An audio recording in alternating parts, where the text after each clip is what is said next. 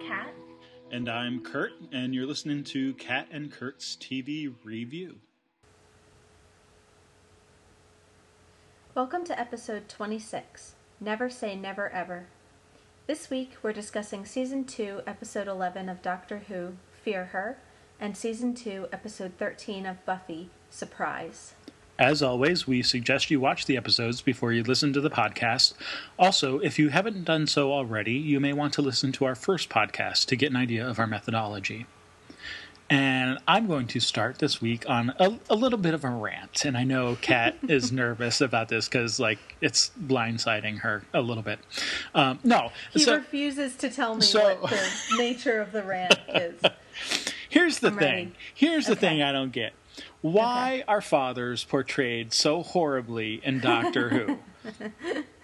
This has been, at least within the last few, we've seen some really... Okay, yeah, I see where you're going, nasty fathers. And don't get me wrong, these are despicable guys. I'm not saying we should like the guys themselves, but why is it the fathers? Yeah. Are there no mothers that deserve such...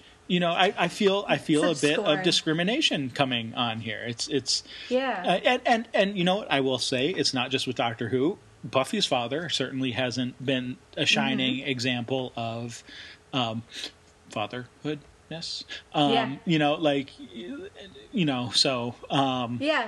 that's interesting. I mean, my first gut reaction was to say, well, two different stories by different writers, but then that you do have the showrunners and producers who are overseeing the season, so you could maybe have Russell Davies or someone saying, hey guys, we have two, bad father stories a little too close to each other.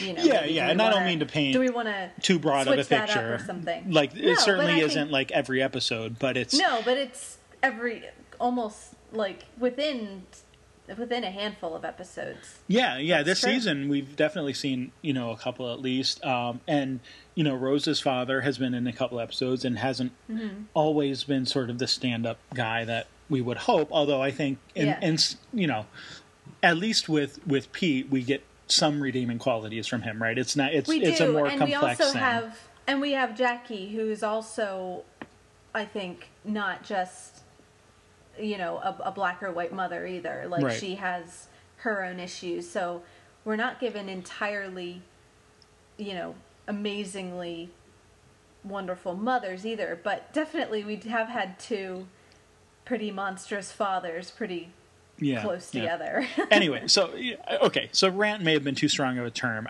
It was something I wanted to point out because I feel like... Yes.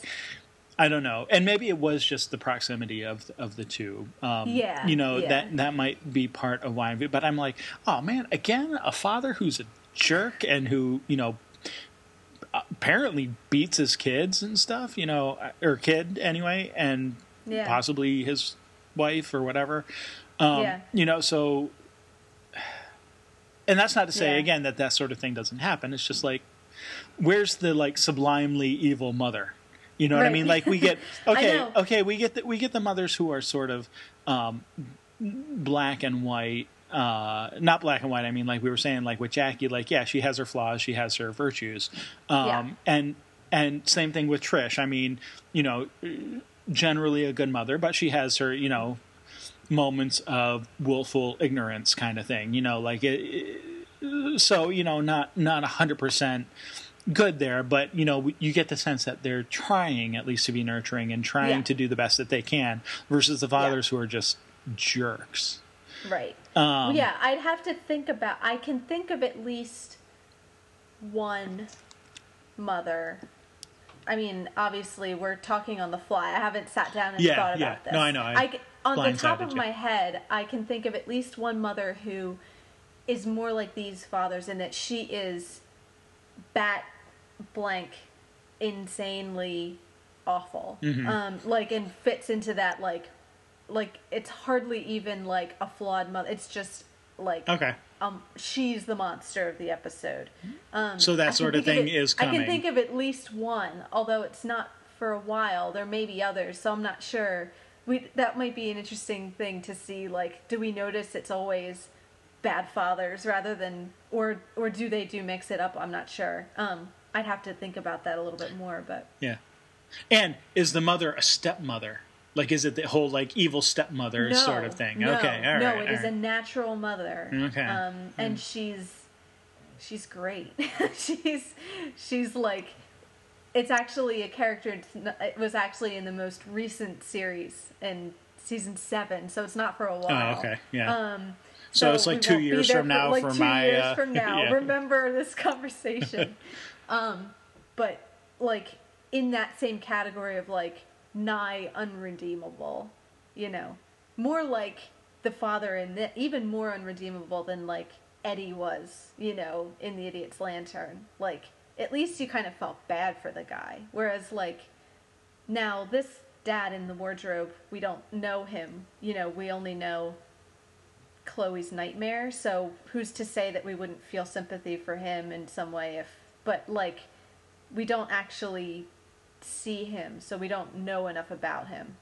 That is interesting to have 2 stories like that so close together. So maybe we should keep an eye on that for the future to see is that a trend that continues, or is that just, you know, a coincidence that these stories were so close together, and maybe they'll mix it up a little bit more in the future. Right.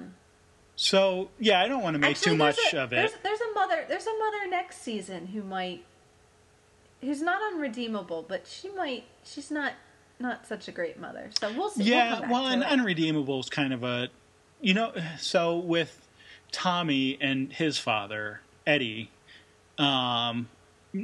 you don't get the sense that he's totally unredeemable at the end. That's what I was thinking. Like, yeah, like you have at least some sympathy for him. And this dad, we don't ever see this dad. We only ever see Chloe's nightmare of the dad. So, you know, maybe if we met him, we might feel. And that's a good point. Pity and mixed actually, in with whatever, but you have to wonder if even the picture monster thing is an accurate portrayal of him. Yeah, who's to say? Like, I mean, it's if it's, is it him, or is it, you know, like, so this entity, which we can even talk about the Isolus a bit, but the Isolus is being pulling, you know, people and things into you know, its pictures. If this is this really the dad? Is it some sort of demonic version of the father? Is it something else altogether portraying the father? Like you have to question, is it even actually the father? I mean, I think sort of the surface evidence would lead you to suggest that yes, it is. But in sort of thinking about it, you have to sort of wonder, is it the father that's actually in the picture, or is it a projection of the father, you know, sort of the worst fears of what the father was? That's kind of how I read it. Yeah. It's like it has as much to do with, or more to do with Chloe's and that's nightmare and perception, her sense perception. Right, and it's not to say that... It's not like a physical manifestation of the ghost of the father. It's a physicalization of Chloe's fear of her father, I guess. Right, and it's not to say that the father didn't do horrible things. I mean, you know, the mother certainly seems to remember as well. You know, Trish remembers that there are some pretty god-awful things that happen there too. You know, oh, well, you wouldn't feel sorry for him if you knew him, kind of thing, you know. And that's a pretty harsh statement. But at the same time, it's, you know, as a human, as an actual human, and not, you know, a drawing of someone you remember who died over a year ago. Like, you know, is there some selective memory going on there? Is there, and not purposeful, like it just maybe those are the things that they remember. But, you know, there may have been redeeming quality. I don't know. I mean, we only get what we get in this episode, so it's just... Right. You know, that's the question, is how reliable is the drawing as a narrator, so to speak? You know what I mean? Yeah. Or Chloe. I guess it's Chloe who's the unreliable narrator there. Yeah. Like and Chloe through the thing that's possessing her. Yeah. Like... So there's a couple levels there that it could definitely be explainable that it might be worse than actually the father was, if it even is the father itself. Yeah. Yeah, right. I don't know. It's interesting. Anyway, so my rant has shed some insight, I feel. No, that was a fairly mild rant. No, I know. Rant was too strong of a word. I perhaps chose the word rant to scare you just a little bit, and make you wonder. It is Halloween. It is. Yes, we are recording this on Halloween. This is true. Yeah. And I even was in costume when we started. But anyway, we won't go down that road. We've already done our Halloween episode. Yes. So, well, let's talk about the Isolus a little bit then, because at the end, we do get a return of the things that the Isolus drew. Like, everything comes back. Yeah. Well, I guess including the father, although the father monster thing isn't sent back to its own place wherever it got it from. So that's an interesting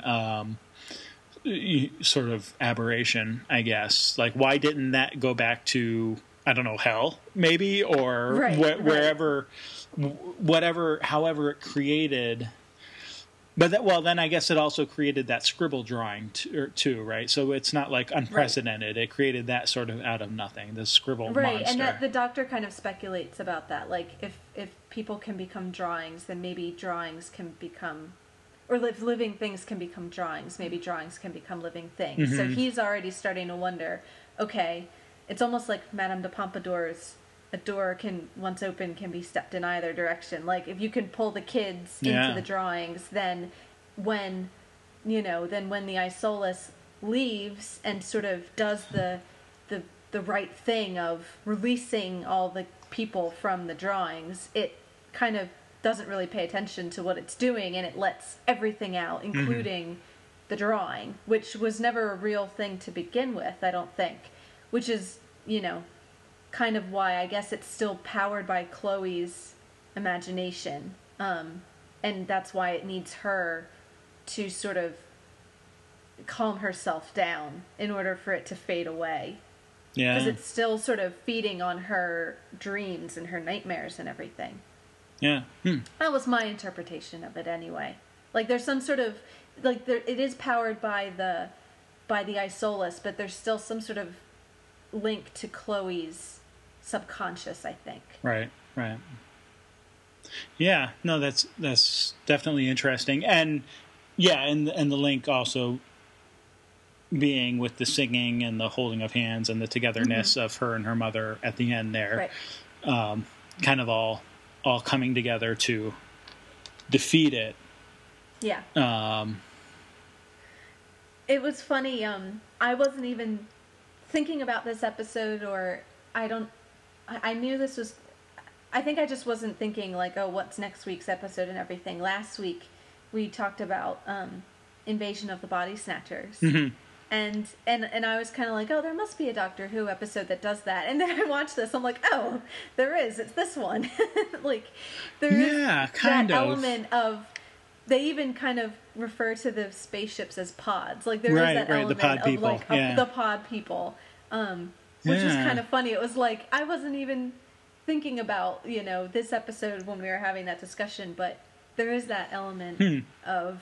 there without the idea of the propagation. Yeah. The motivation is totally different. Right.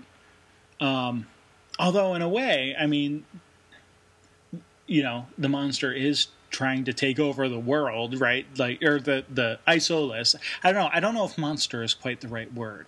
Right. The Isolus is, in the end, literally trying to consume the world in its drawing. Yeah. And there's a sort of meta aspect there, because, like, Chloe is in there. So would Chloe then be sucked into the drawing as well with everyone else? Right. How would that be like an Ouroboros? It's like Flatland, this, like, we're on a wall. The world is on the wall, but, like, the wall is part of the world. So, like, where does that leave? Yep. That's weird. I don't know. I think I blew my own brain just then. I'm going to be thinking about that a lot now. And that's funny. That's funny that you check yourself from using the word monster, because when I was listening to the commentary, actually the writer of the episode had the Doctor refer to the scribble creature as a scribble monster. Mm-hmm. And Russell Davies, that was one of the notes that he gave him, was the Doctor would never call anything a monster. You know, that it's a creature and it has its own. That's not to say that the Doctor doesn't, you know, believe things are bad, or, you know, or even necessarily doesn't believe in evil, but just that term monster, that you have to be very careful the way you use that. And definitely I don't think the Isolus if anything doesn't qualify, you know. Yeah. Does it behave selfishly? Yes, but more in the manner of a child than, I mean, they talk so much about it as a childish. Oh yeah, and Rose's reaction to that too. Rose is zero tolerance when it comes to rearing children. Apparently, I mean, yeah, right. It's a spoiled brat that needs to be not indulged at all. Right. Yeah, no, that's it is interesting, and you kind of get, because you do kind of get two reactions, right, of the Doctor to it. One, he says, well, I was just empathizing with the Isolus. But then on the other hand, you kind of get like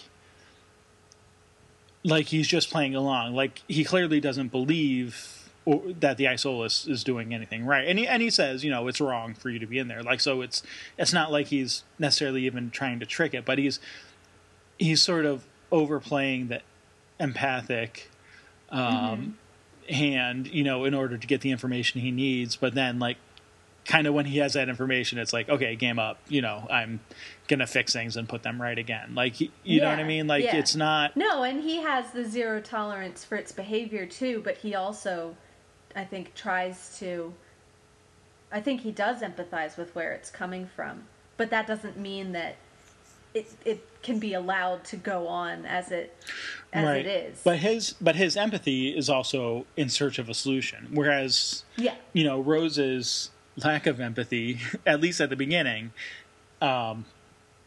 is more of a, you know, it's a hindrance. It's something that would actively, you know, if she took the hard stance against the tantrum sort of that she wants to, it would be, not only would it be, you know, ineffective, it would also potentially make things even worse. You know what I mean? Like, and it kind of in the way does, because when the Doctor does get put into a drawing, and Rose is kind of the one like, okay, I will get you out, and, you know, it's like the firm stance, like, don't let her do anything, and, you know, you stay in here with her. You know, what's the Chloe, as, you know, the Isolus in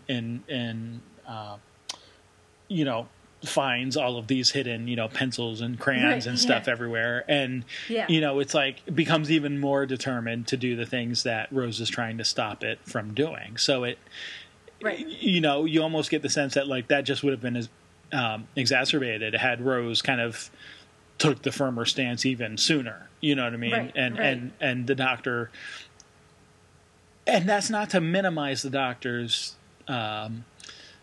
empathy or anything, but it's a practical empathy. You know what I mean? Like, it's not just like, you know, a complete, like, bleeding heart kind of, you know, whatever. It's empathy, but empathy with a purpose. And it's like, okay, let's understand the problem so we can fix it the right way. And that's what like, empathy in the sense of, it gives you the imagination to understand the problem, you know, whereas if you refuse to understand and to empathize, you're not going to be able to feel your way to the right decision. Right. You know, it's empathy, like you said, with a purpose. Like, it helps him figure out how to solve the problem because he's put himself in the other position. Yeah, no, that's, and, you know, some of that comes through just because of his experience, it seems. And we get that very brief... I think it's really interesting how definitely he empathizes with this particular... Like, I think there's actually a lot of parallels between the two. I mean, we get the... I know where you're going. Where we get the mention of I was a dad once. Yes. Which I do want to talk about. But we also get all these other things, too, which, I don't know, do we want to talk about the family first really quick, and then I'll go through some of the other... Sure. Okay. So, yeah. He was a dad once. So he was Come a on, dad Rose. once. And Rose like, what? But we knew this already, right? Didn't we get a mention? And maybe Rose did. I'm trying to remember I don't think Rose has heard it. I mean, I think it was with the audience... It was with when he first met the Dalek, right? Didn't he say something about having had a family? I think he talks about family, but that could mean a lot of different... That's not... I think if I were Rose, I would hear that and think... I had. Well, but that's what I mean. Like, I don't know that Rose heard that sisters. Conversation. I don't think she did. I don't think he's ever definitively... Like I said before, I think the only thing we know at this point is that we as the audience, if we go into the history of the show, we know that he traveled with someone who was referred to as his granddaughter. But I don't think Rose knows that. No. And I don't think the audience who's just watching it since like the reboot and maybe hasn't gone back to watch older episodes, this might be news to them that, like, you know, him saying I lost my family in the Time War, I know my mind doesn't go to kids. My mind goes to extended family, you know, it goes to parents and siblings. Right, but the possibility is in there. Yeah. And I didn't have time to look that up because that was actually something that I meant to look up before we started tonight, was to go back and look at my notes from that episode, just to see what we had talked about then, and to see if there was some specific mention there. So, you know, shame on me for doing poor research. I was taking my kids out trick-or-treating. I feel pretty confident that it hasn't been stated that definitively. And we did talk about, well, okay, so we know he had a granddaughter, or he says it was a granddaughter. How do we even know that that's really a granddaughter? Whatever. Like, there is that ambiguity there with that relationship.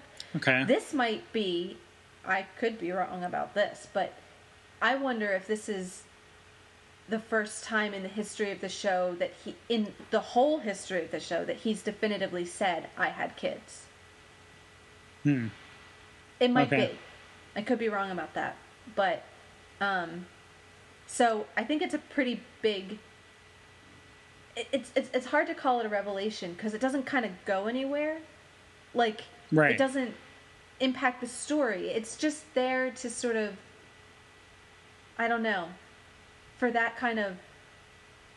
You're just not expecting him to go there. And then when it doesn't go anywhere, you're kind of like, all right, that's just, you're left with Rose. Like, I'm sorry, what did you say? And now we're just going to blow past it.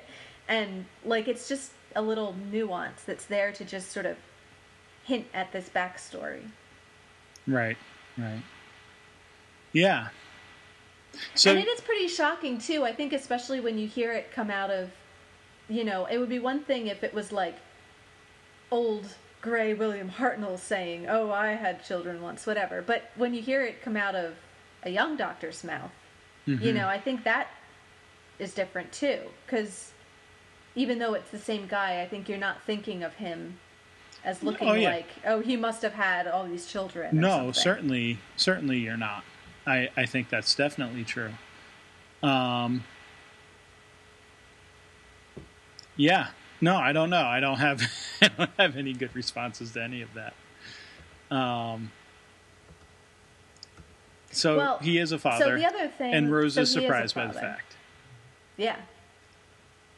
Did you have any thoughts on her? I mean, like I said, they don't really keep talking about it. They kind of just drop it. But did you have any thoughts on her reaction to that, or? And if not, that's fine. No. No, I mean, no. I'm going to say just no at this point. Because, I mean, well, like, I think it's a similar thing to, like, what you were just saying, is that, like, we don't necessarily, with an older actor as the doctor, or an older doctor, older looking doctor, we wouldn't necessarily question it. But I think it's another reminder of how old the doctor is, that there are lifetimes worth of things that he has done and relationships that he has had that we're never necessarily going to be privy to, or you know, that potentially could be revealed at any time. So yeah, it's there to sort of keep you on your toes, you know. Yeah, and it's just slipped in there. So yeah, there's not anything. And I kind of like the way that he just brushes it off. Like, it's kind of like, you know, don't tell me what I know. I was a dad too. And she says, what? And he goes, oh, okay, well, what's this thing on the scanner over here? It's like, you know, just don't ever forget that, you know, like you said, like, that there's a lot that we and Rose don't know. And just to sort of remind us of that. Right. So I mean, I think there's that. Like, the empathy definitely has to do with, you know, maybe a sensitivity towards a child that he, a parent, has, whereas maybe Rose wouldn't. She doesn't have that personal experience.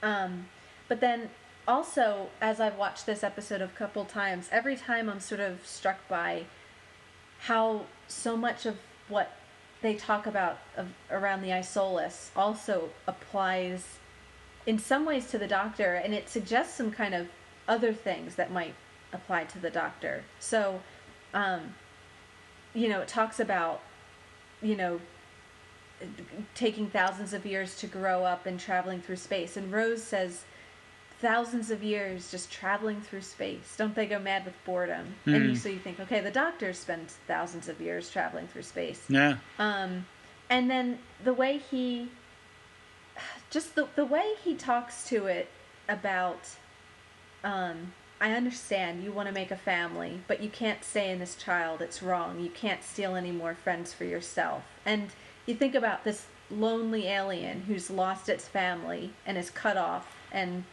falls to Earth and finds a lonely child and sticks to it. And that's not too far away from the Doctor. You know, a lonely alien who travels through space. He's cut off from his family. He travels to Earth. He finds a young companion who is maybe a little lonely herself. And he latches on. And so you kind of have the Doctor psychoanalyzing someone else who's maybe a little bit close for comfort. And it makes me wonder, okay, are we supposed to, we the audience, or we as like a psychoanalyst, how far do we take that parallel? So then are we supposed to say, okay, if the Doctor is kind of like the Isolus, does that imply that the Doctor is leeching off of his companions the same way that the Isolus leeches off of Chloe? Yeah. Is he stealing friends for himself? Right. Is he also desperately lonely and desperate to be loved? So it just makes me wonder, because it's so similar that it sets my mind going in that direction. So I don't know if you have any thoughts about that. No, I think that's right. I think you get that sense that there is I mean, certainly that's part of what's behind the empathy that he has, is that you can't help but see his own isolation. Yeah, no, I don't disagree with anything you said. I don't know that I have a whole lot to add to it either. And I think, well, and so I want to jump to the conversation with him and Rose about, well, the don't say ever, never ever. You know, yes, go for it. It's because I think that's sort of the difference portrayed there between the two of their attitudes, right? Rose is 19, 20 still. Like, you know, how old is she at this point? Like, not very. Yeah. Certainly not close to his 900 years. Nope. Are you kidding me? My boyfriend had a bicentennial. You know, the whole idea that, well, and for the Doctor, it's almost a millennial. You know, like we're talking a long time here. So for the Doctor, you know, part of that, you know, we've gotten the before, everything has an end, right? Everything ends. So, you know, trying to impart that to a young person who feels invincible and feels like things are always going to be wonderful and great, and even though she's experienced it not being that way, like, still she has that sort of quintessential, you know, young adult attitude of, no, things are grand and they will always be grand, and this is, you know, nothing can split us up, you and me. They keep trying to split us apart, but we're good. We'll always be together. Yeah. And so I think that all ties in together, because I think his empathy with the Isolus is like it got separated before its time, right? It's the fact that, and of course Isolus, you know, isolation, we get it, haha, like good clan names and clan words and stuff. So like there almost is a sense that at some point that is its destiny, is to be cut off from the rest of its family. But that time comes when it's ready to make a new family of its own, right? So like there's sort of a biological imperative behind that, and it's the fact that it happened too soon, right? You know, okay, so the cause being that there was some kind of solar flare and cut them off, and all the others are still in space, and it got sent to Earth for some reason, you know, because of this flare. So, you know, it's the things happening not in their right time, right? It's the things that are, so it's interesting because yes, he saves the Earth and he saves the world, but I think we've seen this before with the Doctor, that he also, you know, he's working to save the other creature, right? Like it's not just the Earth. Like it's easy to be Earthnocentric or whatever you want to call it, Terracentric or something, you know. Well, that's why the carrying of the Olympic torch is a little silly, but I like it because of what it says because when he gets out of the drawing, he doesn't just run back to Rose. He stays with the alien. Right. He follows the torch because he knows it needs the flame to get up to space. Right. The torch itself isn't enough. It needs the full fire, and the fire, and he needs to get it exactly. So I actually like from a character point of view, that makes like a lot of sense. Is no, I'm not finished until I've stuck with this and got it back to space, and that's as important as, you know, I mean, saving the world. Maybe one Isolus versus the entire world, you know, arguable, but like the life of the alien is as important as the life of a person. They're all people to him. But it's also still in character because he promised to help the Isolus. Essentially, I mean, you know, it was like when the minute he sat down to try to understand what it was and why it was doing what it was doing, he sort of committed itself, just like he's committed himself to Trish and Chloe and to Rose and to anyone else whom he's helped. And so it's interesting, yeah, I think, because going back to sort of what I was saying before, the idea there is that again, he's been sort of around so long, and he's seen all these things happen, and so that is sort of where his empathy, I think, comes from. I mean, I think, and some people just have that sort of empathy, they're born with it too. But I think it's certainly a sort of a wisdom kind of thing too. It's, it's also something that I think that can be gained through experience and through realization of, things being beyond yourself. Yeah. But also recognizing the importance of having a self and having, sort of a will and an agency of your own to be able to help other people, not to be the one to come in and save them, but to be able to help them in a way that they then can continue helping themselves. You know what I mean? Yeah. Like, it's not, and I think that's one of the things that I really like, just sort of fumbling through my words here. Like, I do like the fact that he doesn't seem to be the sort of one to come in, swoop in, and save the day. Yeah, sometimes he's even sort of pompously says that kind of stuff, like in his own monologues and stuff. But he really does set up people to have better lives for themselves to continue on. Like, it's not just like, okay, and there is talk about him swooping in and leaving and things not always necessarily being as good as they were when he arrived or whatever. So yes, there is that aspect to it, but I do think that he's, at least in intention, and a lot of time I think in fact, able to sort of give people the opportunity, whether they end up taking it or whether, I mean, that's not to say again that other things won't come and bad things won't happen after he leaves, but I do think that by and large that's sort of his legacy, right? Is to come in and say, okay, I can help you straighten things out, but then you have to take it from there. It's not, and they lived happily ever afterwards. It's no, right. You, in order to live happily ever after, you have to continue living, and you have to continue doing things that make you happy and make other people happy and that kind of thing.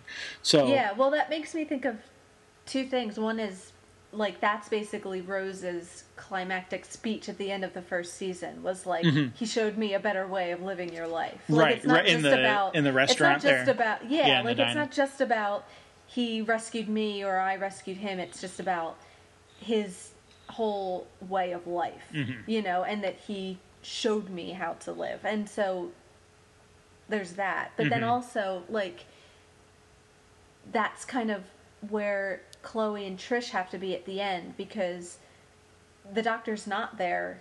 Right. He doesn't rescue them, and Rose can't get through the door, and it has to be them that has to be united at the end, and with the singing and the hand holding, which of and all course that is stuff. right. Again, reinforcing the theme of the episode is the being alone is what's throwing things out of whack. There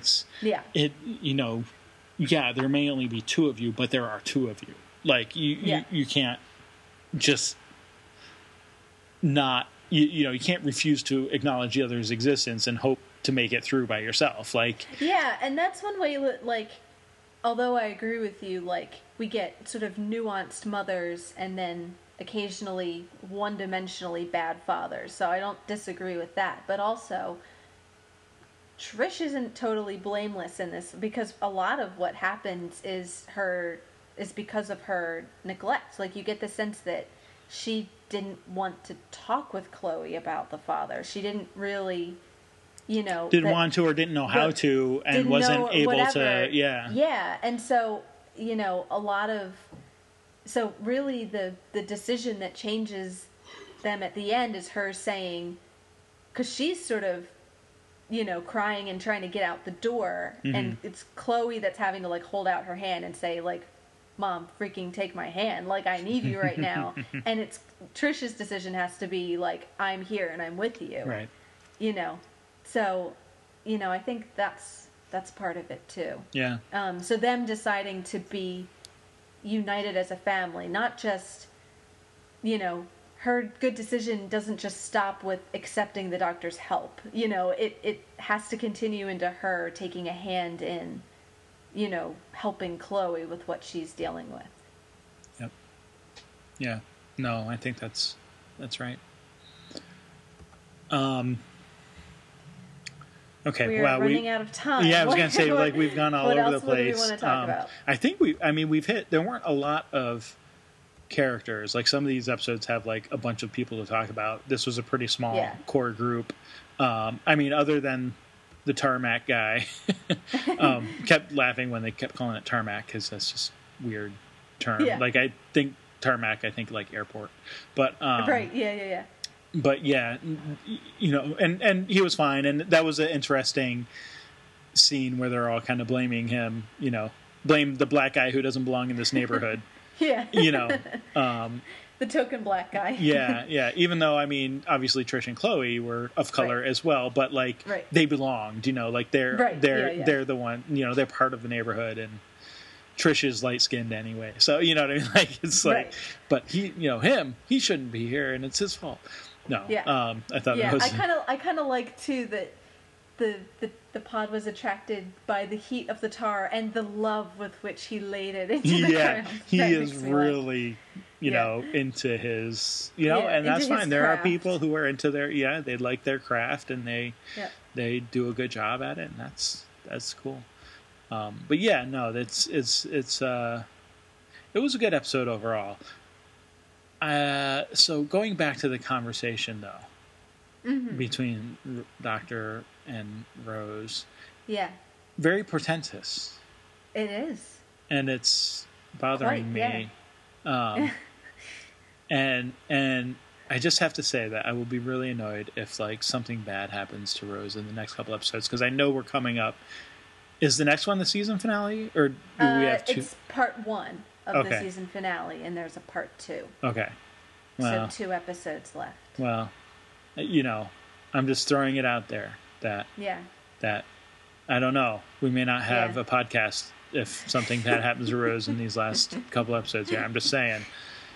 No, of course I wouldn't be that petty, but I might have another rant at least. No, but it is. I mean, you know, it's interesting. And of course, we're getting ready to talk about Buffy. Part of the interest is because we get a very similar conversation between Buffy and Angel about. Yeah, there's a lot of the. It's actually really similar, even the gender dynamics in both. It's the girls in both saying, "Oh, they're never going to split us up," or "Oh, if we got split up, I don't know what would all this," and it's the guys having to say, "You can't know that," and stop saying that. Well, and yeah, it does work out that way on the gender level, but it's also the age thing too, right? I think it's it's the sort of the age and the wisdom experience. Yeah. So I think I would chalk it more up to that. You know, hopefully, if the gender roles were reversed, like I would still think that the one who had the more experience would be like, I don't necessarily think that the way you're saying it is 100% going to happen that way. Right. The doctor probably knows that nothing is forever. Yeah. No, he does. And so, and of course we know that. And so are we soon to see the bloom come off of Rose? I don't know. Is this Rose's moment to wither? Are there any other bad puns I can make? I'm sure there are plenty, but you know, I don't know. I was that for you know, kind of coming to this high point where he's at the Olympic Games and lighting the torch while also sending the alien back to its home, and everyone's happy and everyone is returned, and then we get this conversation, and now we know that bad things may be coming. And of course, we know that there was a prophecy against Rose, or something. I don't know. Maybe prophecy isn't quite the right word. Prognostication, anyway. Right. That Rose would die in battle. Was it? Or some kind of in battle. In battle, yeah. And that and that we are coming to the end of a season, so big things tend to happen at the end of seasons. So I don't know. I don't know how to feel about this. I was so happy, and then I'm not so happy. Yeah. So I mean, I don't know that there's more to say about that other than to just acknowledge that it happened, and I guess we'll have more to say on it when we actually see the next couple episodes. But yep, it's true. I'm annoyed. It's not funny. I'm annoyed. No. That's annoying. That's annoying. Yes, that's my last thing before, since we're talking about the happy feeling and the Olympics and everything, before we go on to Buffy, is that in last year when they had the Olympics, right? The actual when we got to 2012 Olympics and had the Olympics in London, there was a petition for David Tennant to carry the Olympic flame, which was unsuccessful. I actually, and I thought about that. I meant to ask you about that. If he was able to do, I mean, lighting the Olympic flame is kind of a big deal. Petition. Yeah, no, and I think the thing is spoiler alert, there are other doctors. He's not the incumbent doctor at the time. It's the thing. So, and you know that. There are other doctors past him. Right. So, I think it might have been different had he been in maybe 10 years. I think Matt Smith, number 11, may have gotten to carry it for a little bit or something. Okay. And apparently they had some sort of, in their opening ceremonies, when they had all the British, pop culture stuff in the beginning, there was a Doctor Who segment of that, and they all had to sign release forms, like waivers to let their images be used, but it ended up getting cut. So he was like, what the heck? I'm supposed to carry the flame, I was supposed to be in the opening ceremonies. Nope, none of it made it. It just completely got edited from the whole thing. That's unfortunate, but I mean, I guess, other aspects of history and whatever. There are other things that import besides Doctor Who. No, I was just going to say, we've seen him at the Kennedy assassination, right?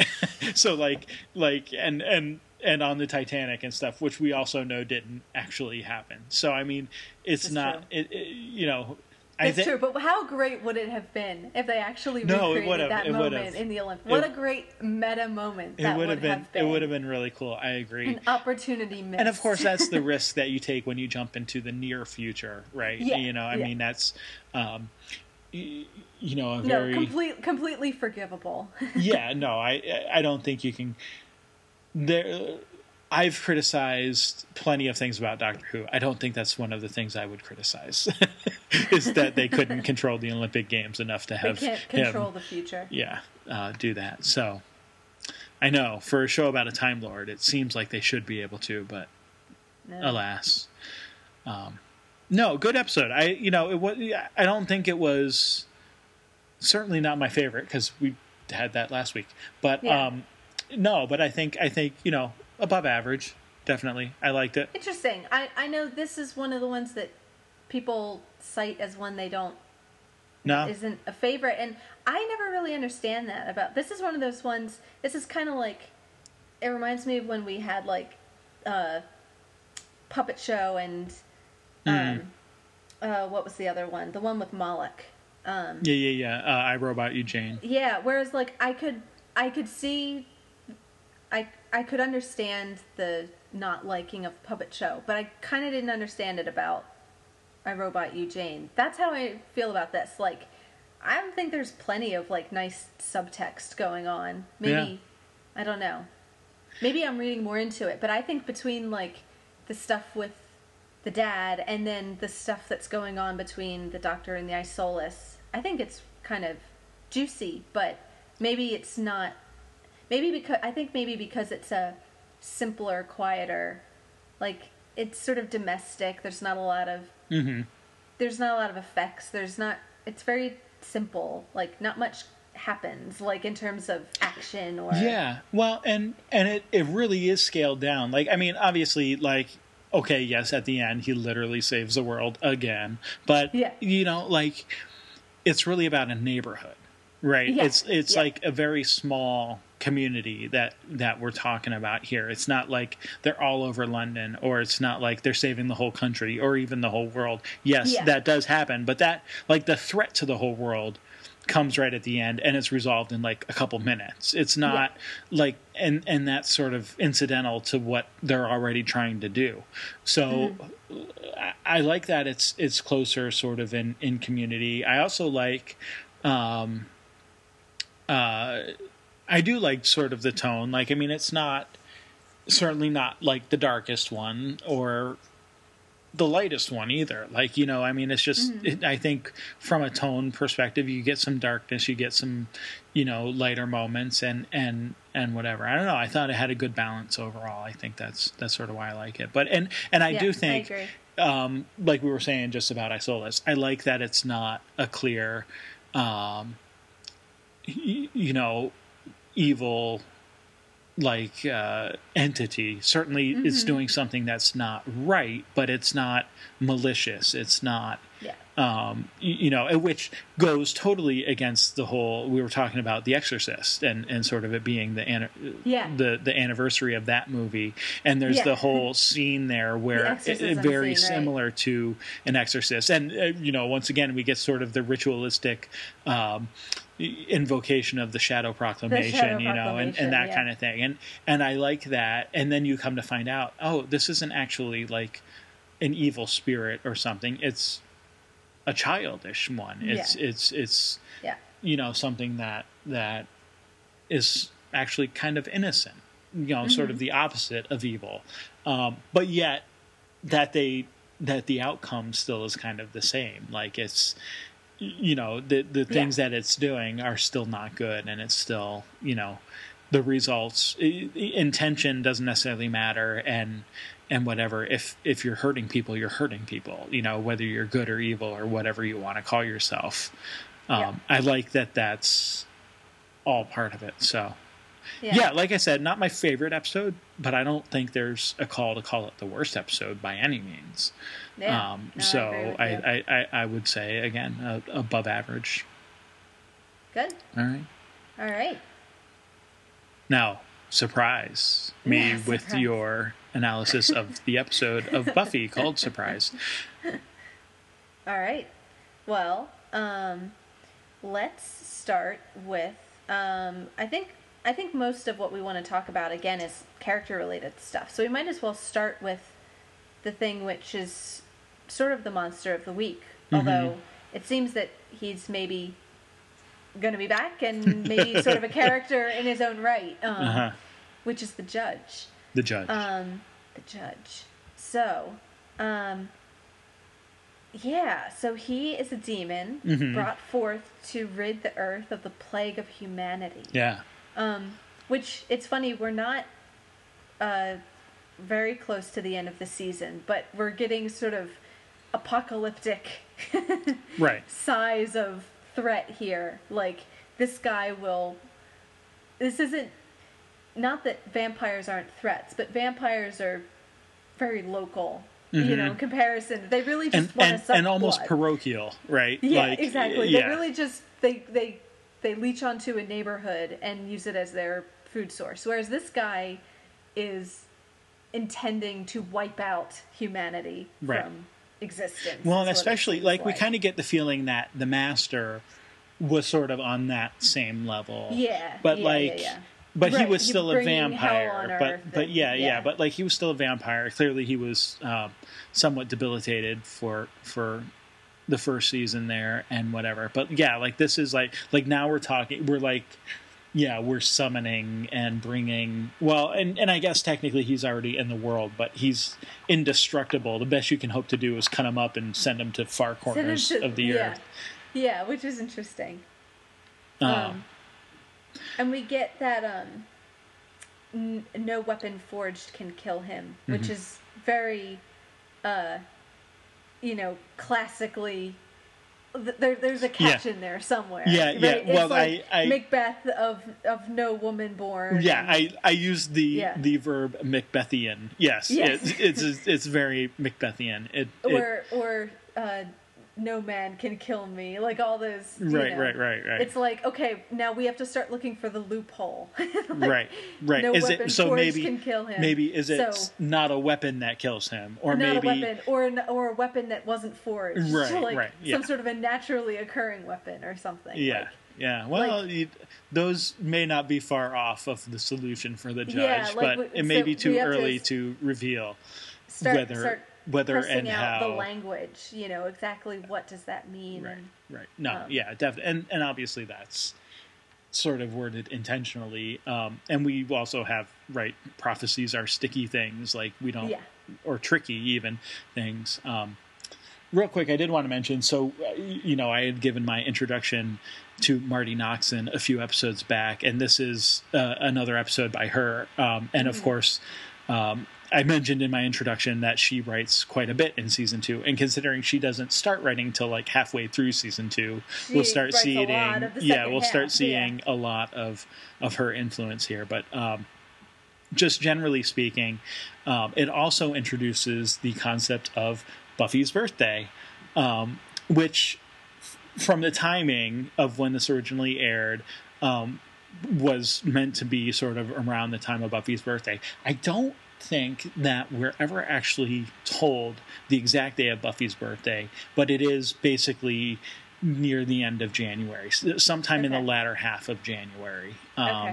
Definitely. There's some we'll get that. We'll get that, like... We will get recurring, so like an annual. We talked about there are sort of annual events that happen. One, we've talked about Halloween. Now, Halloween we don't get every season. Buffy's birthday we get every season except the last. There is some celebration of Buffy's birthday, and typically they are. You can expect that her birthday will be momentous events that somehow go awry. Okay. And there's just something about Joss and birthdays, because we get it in Firefly too with Simon's birthday. We get almost the same repetition here from Buffy of but it was my birthday. Yeah. And just like Simon, it was my birthday. Yeah. So, why did this have to happen? Like, exactly. You're always going to have bad luck on your birthday. Exactly. So, so I mean, it's a fun thing, but but then you also get the opportunity for fun and confusing moments, like the surprise party that they throw, and Cordelia's, exhortation of the name of the episode, surprise. That pretty much sums it up. Yep. But yeah, so we kind of wandered away from the judge. I wandered away from the judge. I took us away from the judge. What? So what do you sort of see? I mean, we see him finally assembled at the end of the episode, and he's kind of a badass. So it's true. What are your thoughts, questions? I'm not going to necessarily answer the questions. I'm just curious what they are at this point. Well, I kind of like how I wasn't thinking about this until just sort of now, so I don't know that I have words for it, but like the way he speaks is very urbane, or sort of like he has this kind of interesting, like he seems almost like prudishly disapproving of the vampires, which I think is really interesting. Like he's a demon, and like he's sort of like he's looking around like, I don't know that I approve of the way you're running things here. And it's interesting. He calls out the thing I've been saying for the past couple weeks, which is that Drew and Spike are acting an awful lot like regular people. Well, I believe the terms he used is that they reek of humanity. They reek of humanity. And not to say that they're not. I mean, Drew is still, off her nut, and she's still crazy, and like, they're still bad guys, but like yeah. But like he says, yeah, he says, like, you reek of humanity, and I assume what he means by that is their affection for each other and their emotion and all those sort of typically human things. And again, he says that in sort of different terms about, is it Dalton? Mm-hmm. He says, this one is full of feeling. He reads. He reads. I know, what an indictment. He reads. And there's something about, like, it reading makes him more human. That, like, because he's engaging in the imagination and, you know, and story, that automatically humanizes him. Yeah. So he's sort of fodder to be, like, burnt because he's not acting like a proper vampire. Like, he's sort of, you know, and there's that implication that, like, he kind of looks at Drew and Spike the same way. It's only their authority that kind of says, okay, well, you can't burn us, so burn one of them. Right. Like, we brought you back, it's so sort of, you can't... Right. It's like that, okay, maybe you're evil enough because you did bring me back. So, like, I'm going to give you the benefit of the doubt for now. This time. Yeah. At least until all of the actual full humans are dead. Humans are gone, but then you guys are at the low end of the totem pole. Well, and I think it brings into focus a point that we sometimes forget, is that we have been told that vampires are sort of hybrid demons, right? They're demons that come to live in a human body. They're not pure demonic force. Right. And I think in that instance, and what we're seeing here now is, that opposite point of view. You know, it's the pure bred looking at the half-blood. You know, it's definitely, you know, vampires are kind of stuck in the middle there. And I think that's the question we're continuing. I mean, and, you know, we talk about Angel having a soul, but you've even sort of questioned, like, what does that mean in the difference between him and, like, other vampires? Like, right. It's not even like, and the judge explicitly says, you stink of humanity, you share affection and jealousy. Like, that's his indictment. And Spike defends his humanity. He says, what of it? Like, you know, he's not defending his evilness at that point. He's defending his humanity. He's defending his love for Drew.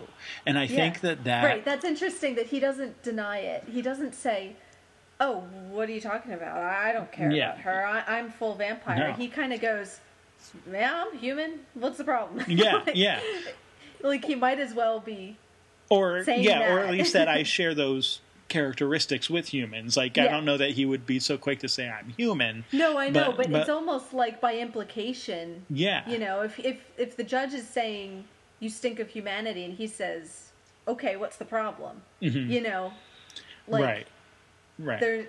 He's not writing off everything human as necessarily something that he needs to sort of, like, you know, pretend that he's not associated with, or... But I do think that we're meant to see Spike and Drew as an aberrant couple. Right. Like, you know, they're... And that... Well, I mean... that's not to say we won't see other vampire couples ever, you know, in the series. But it's not necessarily the norm. Right. Okay. So I would say that much, but I would also say, you know, I just think that we need to keep asking that question: is what is really the difference between a vampire and a human? And that it's easy. And that's what makes them so interesting, because we know that Angel can feel these things because he had this gypsy curse put on him. But as far as we know, Spike and Drew haven't had anything like that should make them different from other vampires. So exactly. Why are they able to have, you know, a monogamous relationship, or like affection or jealousy or whatever, or mostly monogamous, right? Or you know what I mean? Like, they have an attachment to each other. Yeah. When other vampires don't really seem concerned with that. They seem more like the mindless rabble that sort of just isn't interested in going out and, attacking Right, people and right. listening to the directions of their leaders. They don't really have much of a life of their own, really. And I think even that in itself, shows the humanity insofar as that's just like humans, right? There are the humans who are perfectly fine doing the sort of drudgery everyday jobs, that are whatever, and then there are the people who are those natural leaders, so to Right. speak, and who have those intense relationships of various kinds, not necessarily even romantic ones, but just who are intense people or who have, strong focus and big goals and that kind of thing. Like this is, this very sort of strata of the vampires is almost itself a human sort of thing, in that people tend to form up in those ways. Right. And Right, sort of form a hierarchy. I'm getting dangerously close to saying that, there's like a natural order of like class and stuff. I don't mean to say that, so please don't jump on me, anyone, for going down that road. I don't mean to say that per se, but there definitely are people with certain characteristics that there are people who are, born natural leaders, and there are people who are sort of born natural not leaders, and who sort of do the things. And there's people who like to, read books and that sort of thing. And there's Daltons, in the vampire world. So I think to look at vampirism as sort of a monolithic ideal is as silly as to look at humanity as a sort of monolithic ideal. There's a whole set of variations that can happen in there. And so again, that question becomes, then how are vampires that much different? Right. And that's a question that we should keep looking at. But I think definitely seeing the judge brings us a little closer, because we do see that from his perspective, there definitely is some humanity still about vampires. Right. So I think it does actually, in part, answer or at least address some of the questions that you've been asking. It confirms that that's not and we knew this anyway, but that's not a mistake. You know what I mean? That's there as part of the story. And I kind of got that sense, that the fact that we've been talking about this. Since episode 1, since Jesse, that's a good. You've indicated that that's a good thing to be thinking of, but it's the story confirming, yes, you should be thinking about this, and this is an interesting aspect of their characters. It's not inconsistent writing. It's actually a question that we're supposed to be, asking of ourselves and asking of the story. What makes vampires different from people, and what makes Spike and Drusilla different from other vampires. That's actually where the story's going, I think. Yeah. Yep. So, okay. So the judge, Spike and Drew, anything about them? And poor Dalton. And Dalton. Oh, yeah. He gets burned for his reading habits. He was a wanker, but, he did have half a brain. Yeah. No, yeah. I guess he did. He seemed kind of inept a lot of the time, but... He was inept, but he did get the box back, right, as promised. That's true. So, you kind of do have to feel sorry for him, because he did. Yeah. Yes, he lost the box, but come on, he was up against the Slayer. How many vampires win against the Slayer? Not many. Yep. So but then he did go and get it back. So it's not like he's a complete loser. But it doesn't matter now because he's gone. Poor Dalton. The only other thing I guess I have is kind of what you said, that the judge certainly can't be killed by dropping a bunch of debris on his head. That's not going to work. Right. So I assume he's going to return next week at least. Yeah. If not past then. And we didn't sort of acknowledge this up front. This is the first part of a 2-part story. So whether the judge goes beyond the 2 parts or not, I will neither confirm nor deny. To but be seen, so it's not a huge surprise that he will be back next week. Mm-hmm. So now I kind of see an obvious place to go from here as far as things I find interesting about this episode, but go for it. You tell me what. No. I want you. No. Okay. Well, no, you have something obvious. So I'm going. Let's I'm go going with right. I'm going right for Jenny. Yes, that is quite obvious and a good place to go. Okay, so strange dude comes walking into her classroom. Mm-hmm. Did you notice sort of the way she positioned herself when she turns around and kind of steps around her desk and puts the desk between him and her? Yeah, I don't know that I really thought of it in those terms, but I definitely noticed her stiffness. And I will say this, I had never looked at it that way before. So like this was something that I picked up new on this viewing of it. But it kind of jumped out at me like, one, sort of putting herself in sort of a place of authority, right, as the teacher behind the desk, but also in a place of protection. Yeah. By putting a physical object between her and this man who, obviously we find out later that he's her uncle. But that there's still something sort of to fear there. Yeah. No, and I didn't think about that with the desk, but I definitely got her stiffness. Mm-hmm. That it wasn't just like...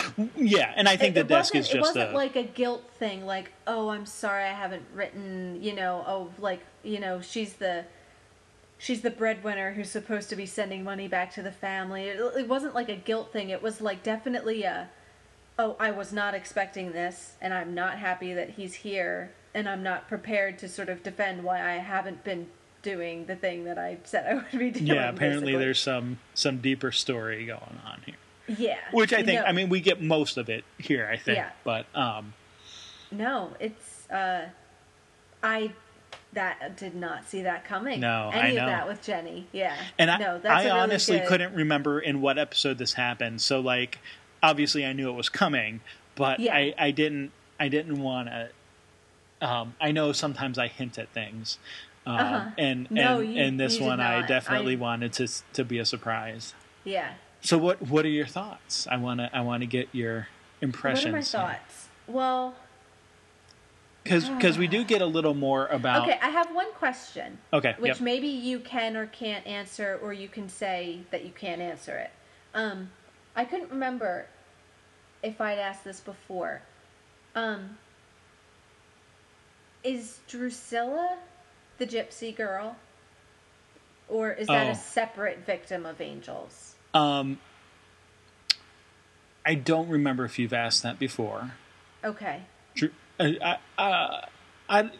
she's not. I don't think that's a big... I didn't think so, but I wasn't sure if maybe... Because the girl is killed. Angel kills the girl from the village, the gypsy girl. Okay. And I wasn't sure if that was just like a euphemism for turning into her. I wasn't sure. I thought that could potentially be a link, but I wanted to ask it before I went too far down that road. I suppose you're right. That could be sort of a euphemism. Just the way the uncle said, case.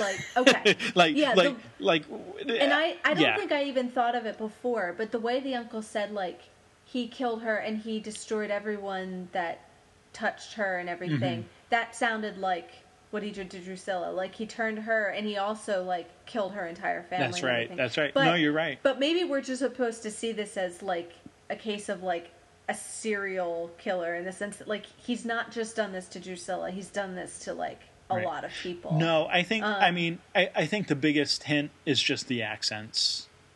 In this case, and I did think of that. Was like, she doesn't have,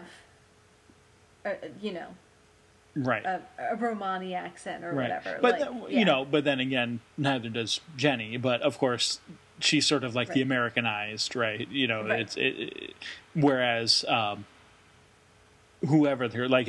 If Drusilla had been, she would probably be keeping the accent. Right. She was like, yeah.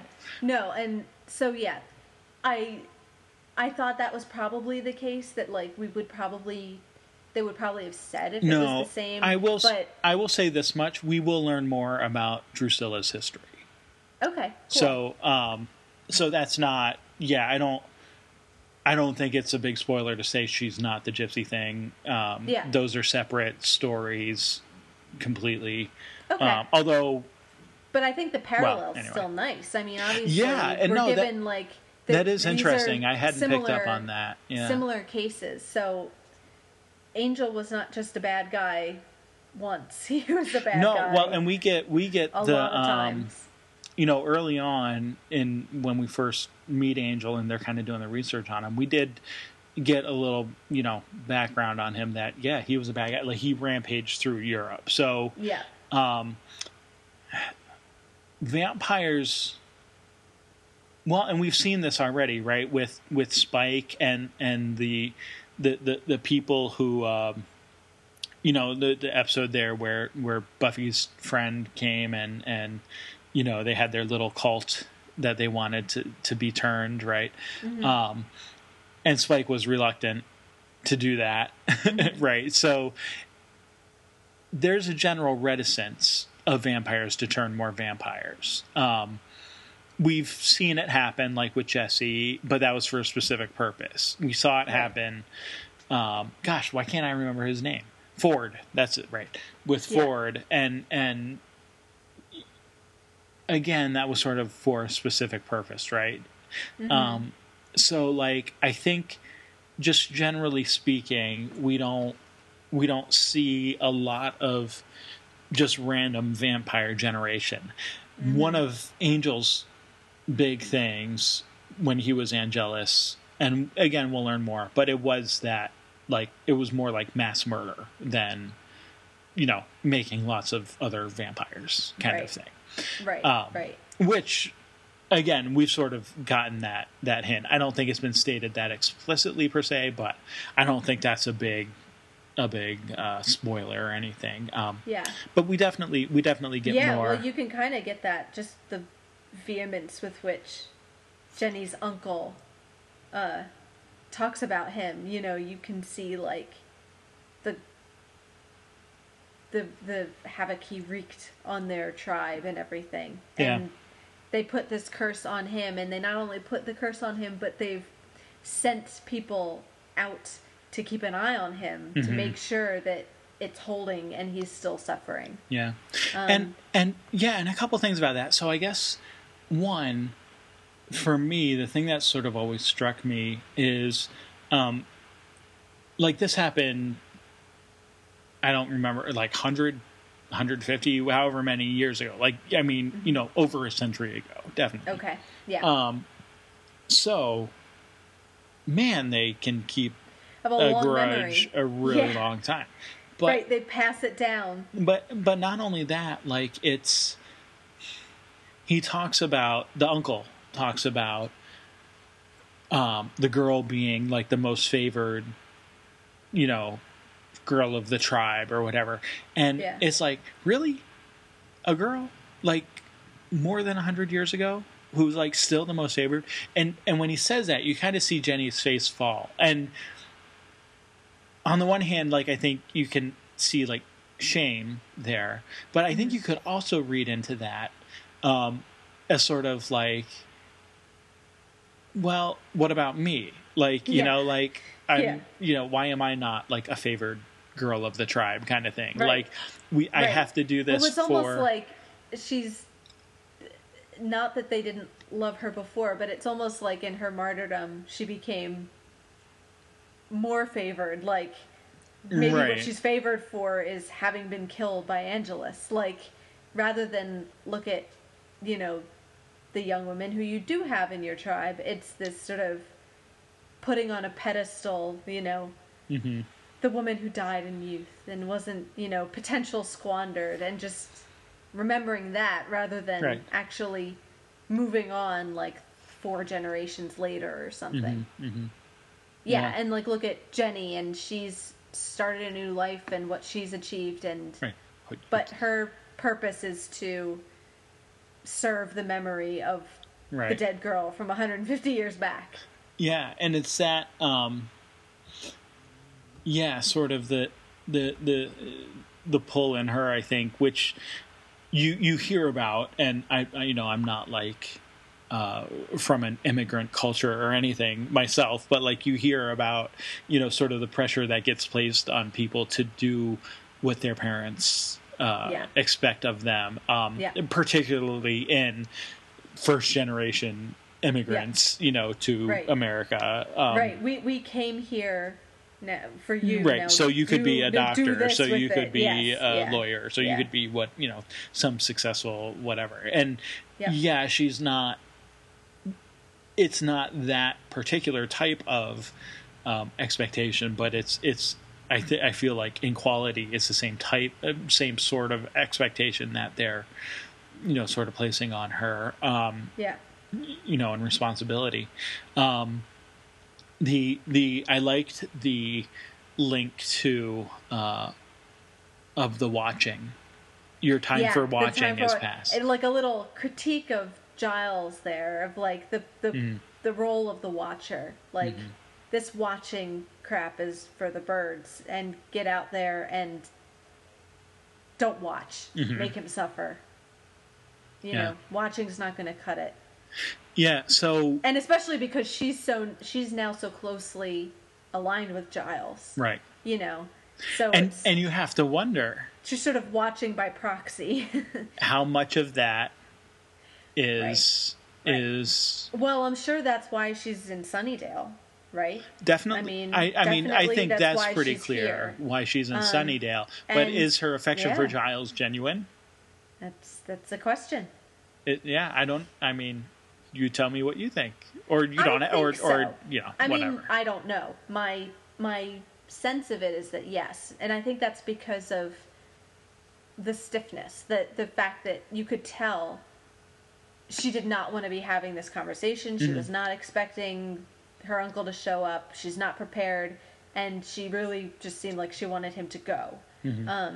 So that suggests to me that this is a duty she doesn't really want all that badly. But I don't know. It did get me wondering, obviously then, as soon as we get this scene, then you're getting all the questions of where's her alignment. So you get that kind of brief glimpse of her in Buffy's second dream. Like, just kind of from behind, you see her walking. And Buffy doesn't even really notice her. And she says, "Hey," and then Buffy, there's like the jump noise, and like the music makes you jump, like she's a threat now. She scares Buffy. And like when she's misdirecting Buffy, well, that's and they end up. It got me wondering enough about her loyalty, even though I say I think her loyalty is on the good guys, but it got me wondering, like, when she goes to drive Buffy to the surprise party, where is she taking her? Because she said, "I'll take care of it, like I'll separate them." And then it's okay, so we're driving to maybe the surprise party, maybe not, and then they get to the Bronze, but they go in the back door for some reason, which is kind of weird. Like, and so there's the vampires there. You start to wonder, okay, is this an ambush? Did she set this up? And then none of that really seems to be the case. No. But they get you wondering. Right. In the end, all she really does is suggest that Angel be the one to take the box away. Right. Which is like an actual valid suggestion. Yes. It actually he agrees with, and it actually does make sense. It just also happens to achieve her goal. Right. And I kind of like the way she actually, when she says, "I'll drive you to the dock," she actually walks between them. Like, she comes between them in the frame, like, separating them, like, physically.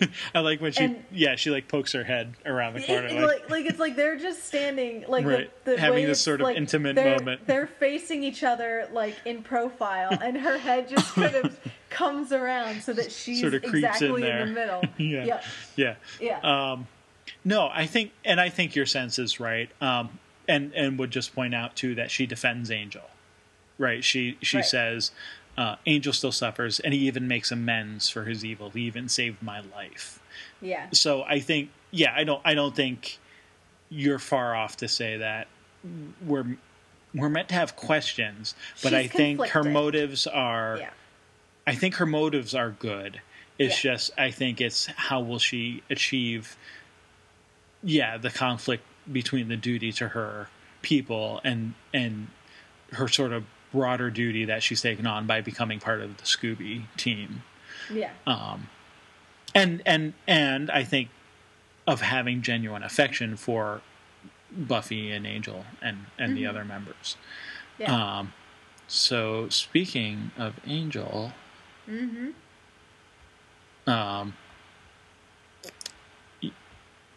not a lot, but I guess just sort of like we get the 1 minute of happiness is too good for him and that kind of thing. But yeah, so he and Buffy kind of step it up a notch. They sure do. A big notch. Yeah. I love Willow's reaction. Wow. Yeah. Wow. Wow. And in case we don't get to it, I love her. I said date. Yeah. Oh, we have to get to Willow and Oz. Well, we went over a few minutes on Doctor Who, so we can That's go true. over a So few we can minutes go here. over. But no, I mean they clearly are like we've talked about like the symbology of the Angel giving Buffy his coat way back in season 1. Yeah, right now he's giving a ring. Now this is even more so, and and explicitly so, right? That was just kind of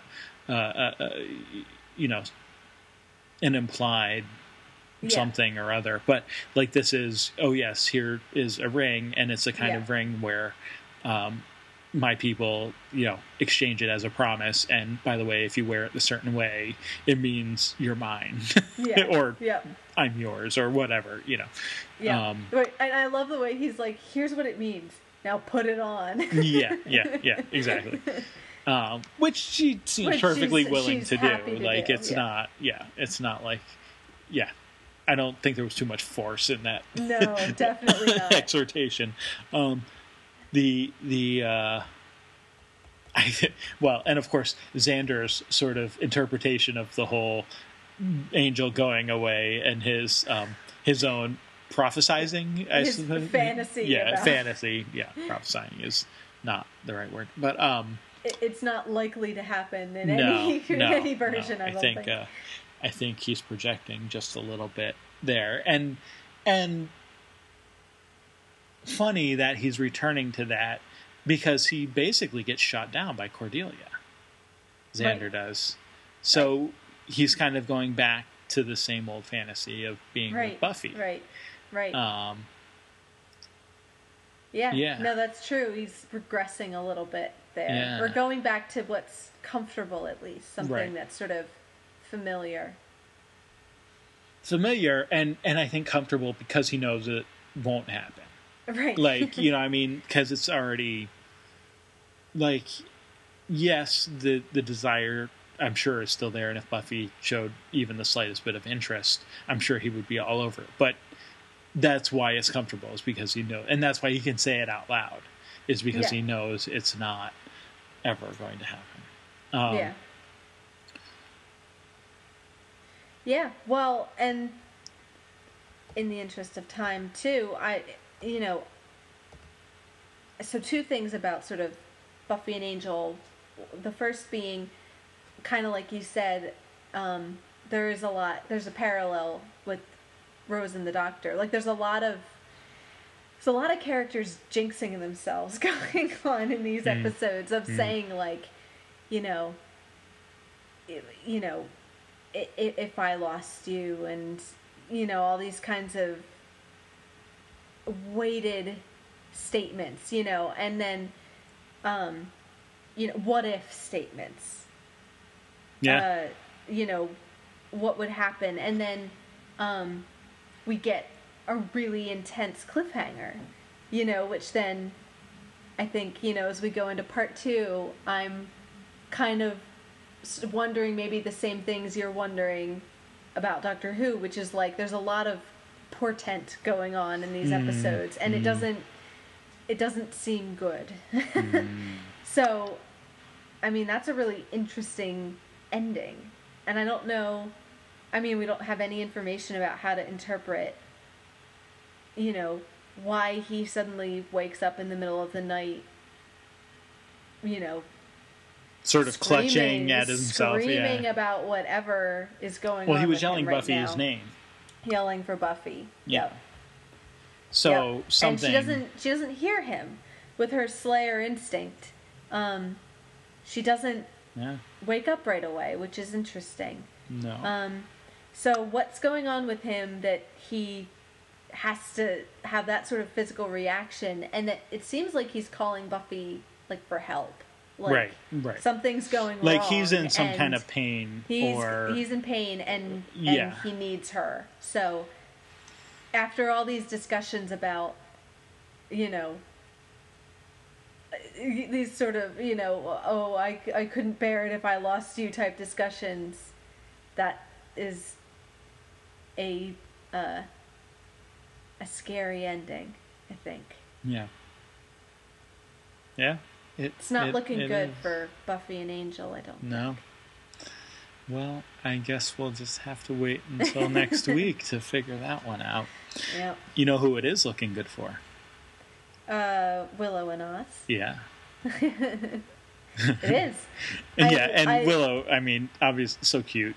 I said date. She's adorable. she's great. I'm going to ask you out, but I'm kind of nervous about it. It's interesting. It's interesting. Well, if it helps, I'm going to say yes. Okay, do you want to go out with me tomorrow? I can't. Well, I like that you're unpredictable. Yeah, no, I love that whole a nice rapport. Yeah, that whole conversation, and of course they do end up going out because then Willow turns it around and asks him out to be her date. Date. It's a date. And this is Oz's sort of official introduction into the Scooby Gang, too. Yeah, he's initiated sort of quick, isn't he? Yeah. And I just love how, like, he's just so laid back about everything. About the whole thing, yeah. And when Willow is like, are you okay? He's like, yeah. Hey, did everyone see that guy just turn to dust? Like, he's just so matter of fact. Like, all right, you all aren't freaking out about this, so I'm not either, but, like, I still want to acknowledge that it happened. Yeah, like, nobody else is going to say it, I guess I will. And I love that Xander is, like, so exasperated by, he's like, oh, yeah, whatever, vampires are real, blah, blah, blah. Yeah. Oh, actually, that makes a lot of sense. Like, yeah, that I like his reaction, because it is that thing of, like, there's that meta level of, surely the people of Sunnydale must know something is wrong with this place. Right.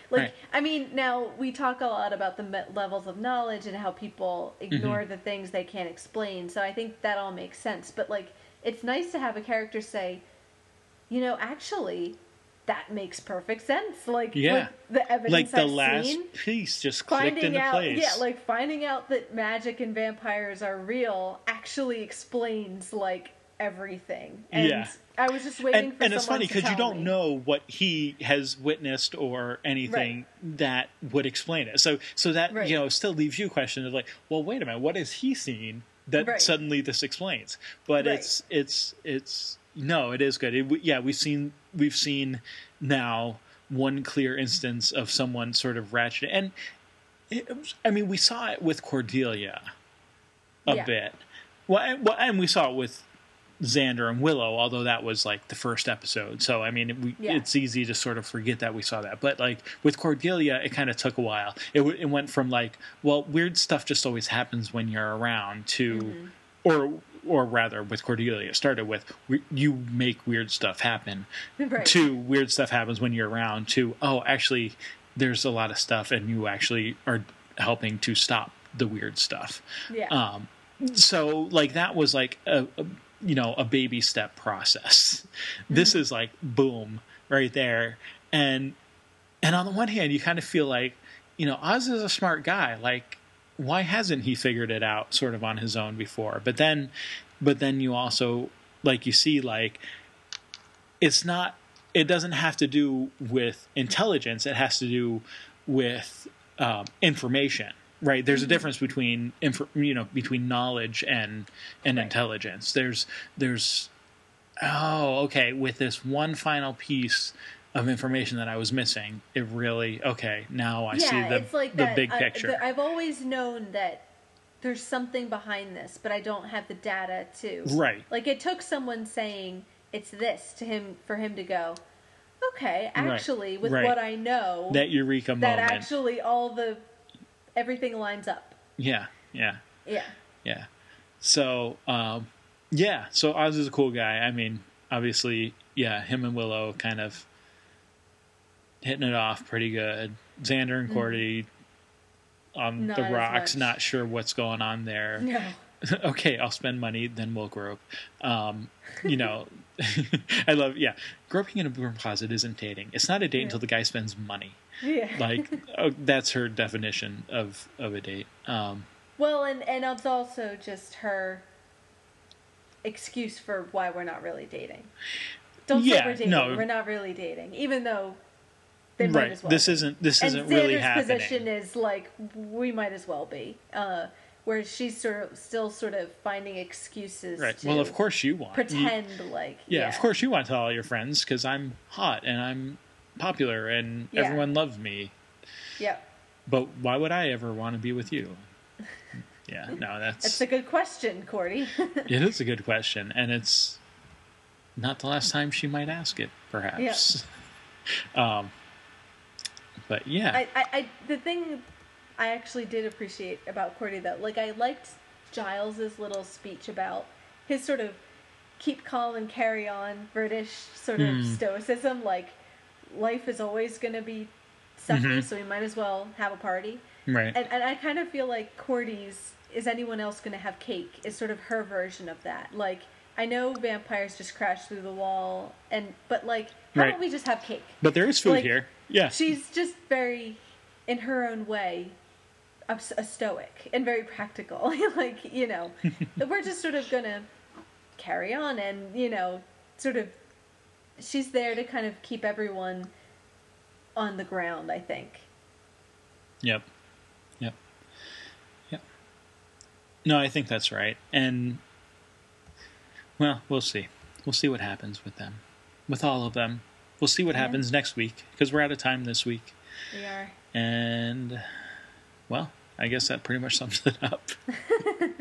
So, thank you all for listening, and we will talk to you next week. See you then.